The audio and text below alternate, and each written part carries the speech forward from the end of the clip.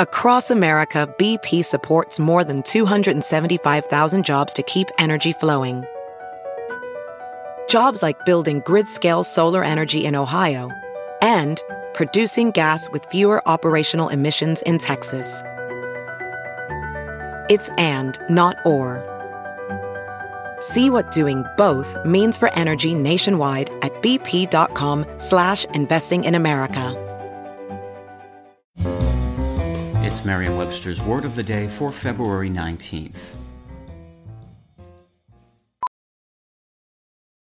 Welding instructor Alex DeClaire knows VR training platforms like ForgeFX help students master their skills. There's a big learning curve with welding. Virtual reality simulates that exact muscle memory that they need. Learn more at meta.com/metaverseimpact.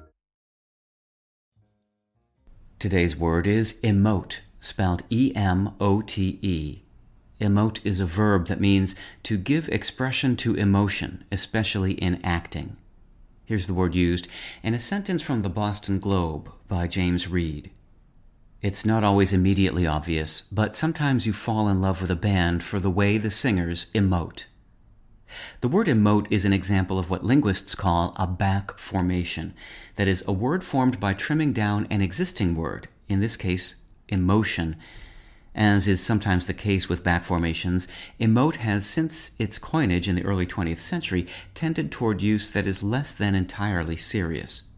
It frequently appears in humorous or deprecating descriptions of the work of actors, and is similarly used to describe theatrical behavior by nonactors.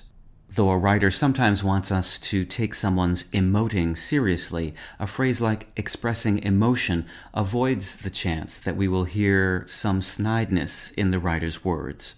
With your Word of the Day, I'm Peter Sokolowski. Visit Merriam-Webster.com today for definitions, wordplay, and trending word lookups.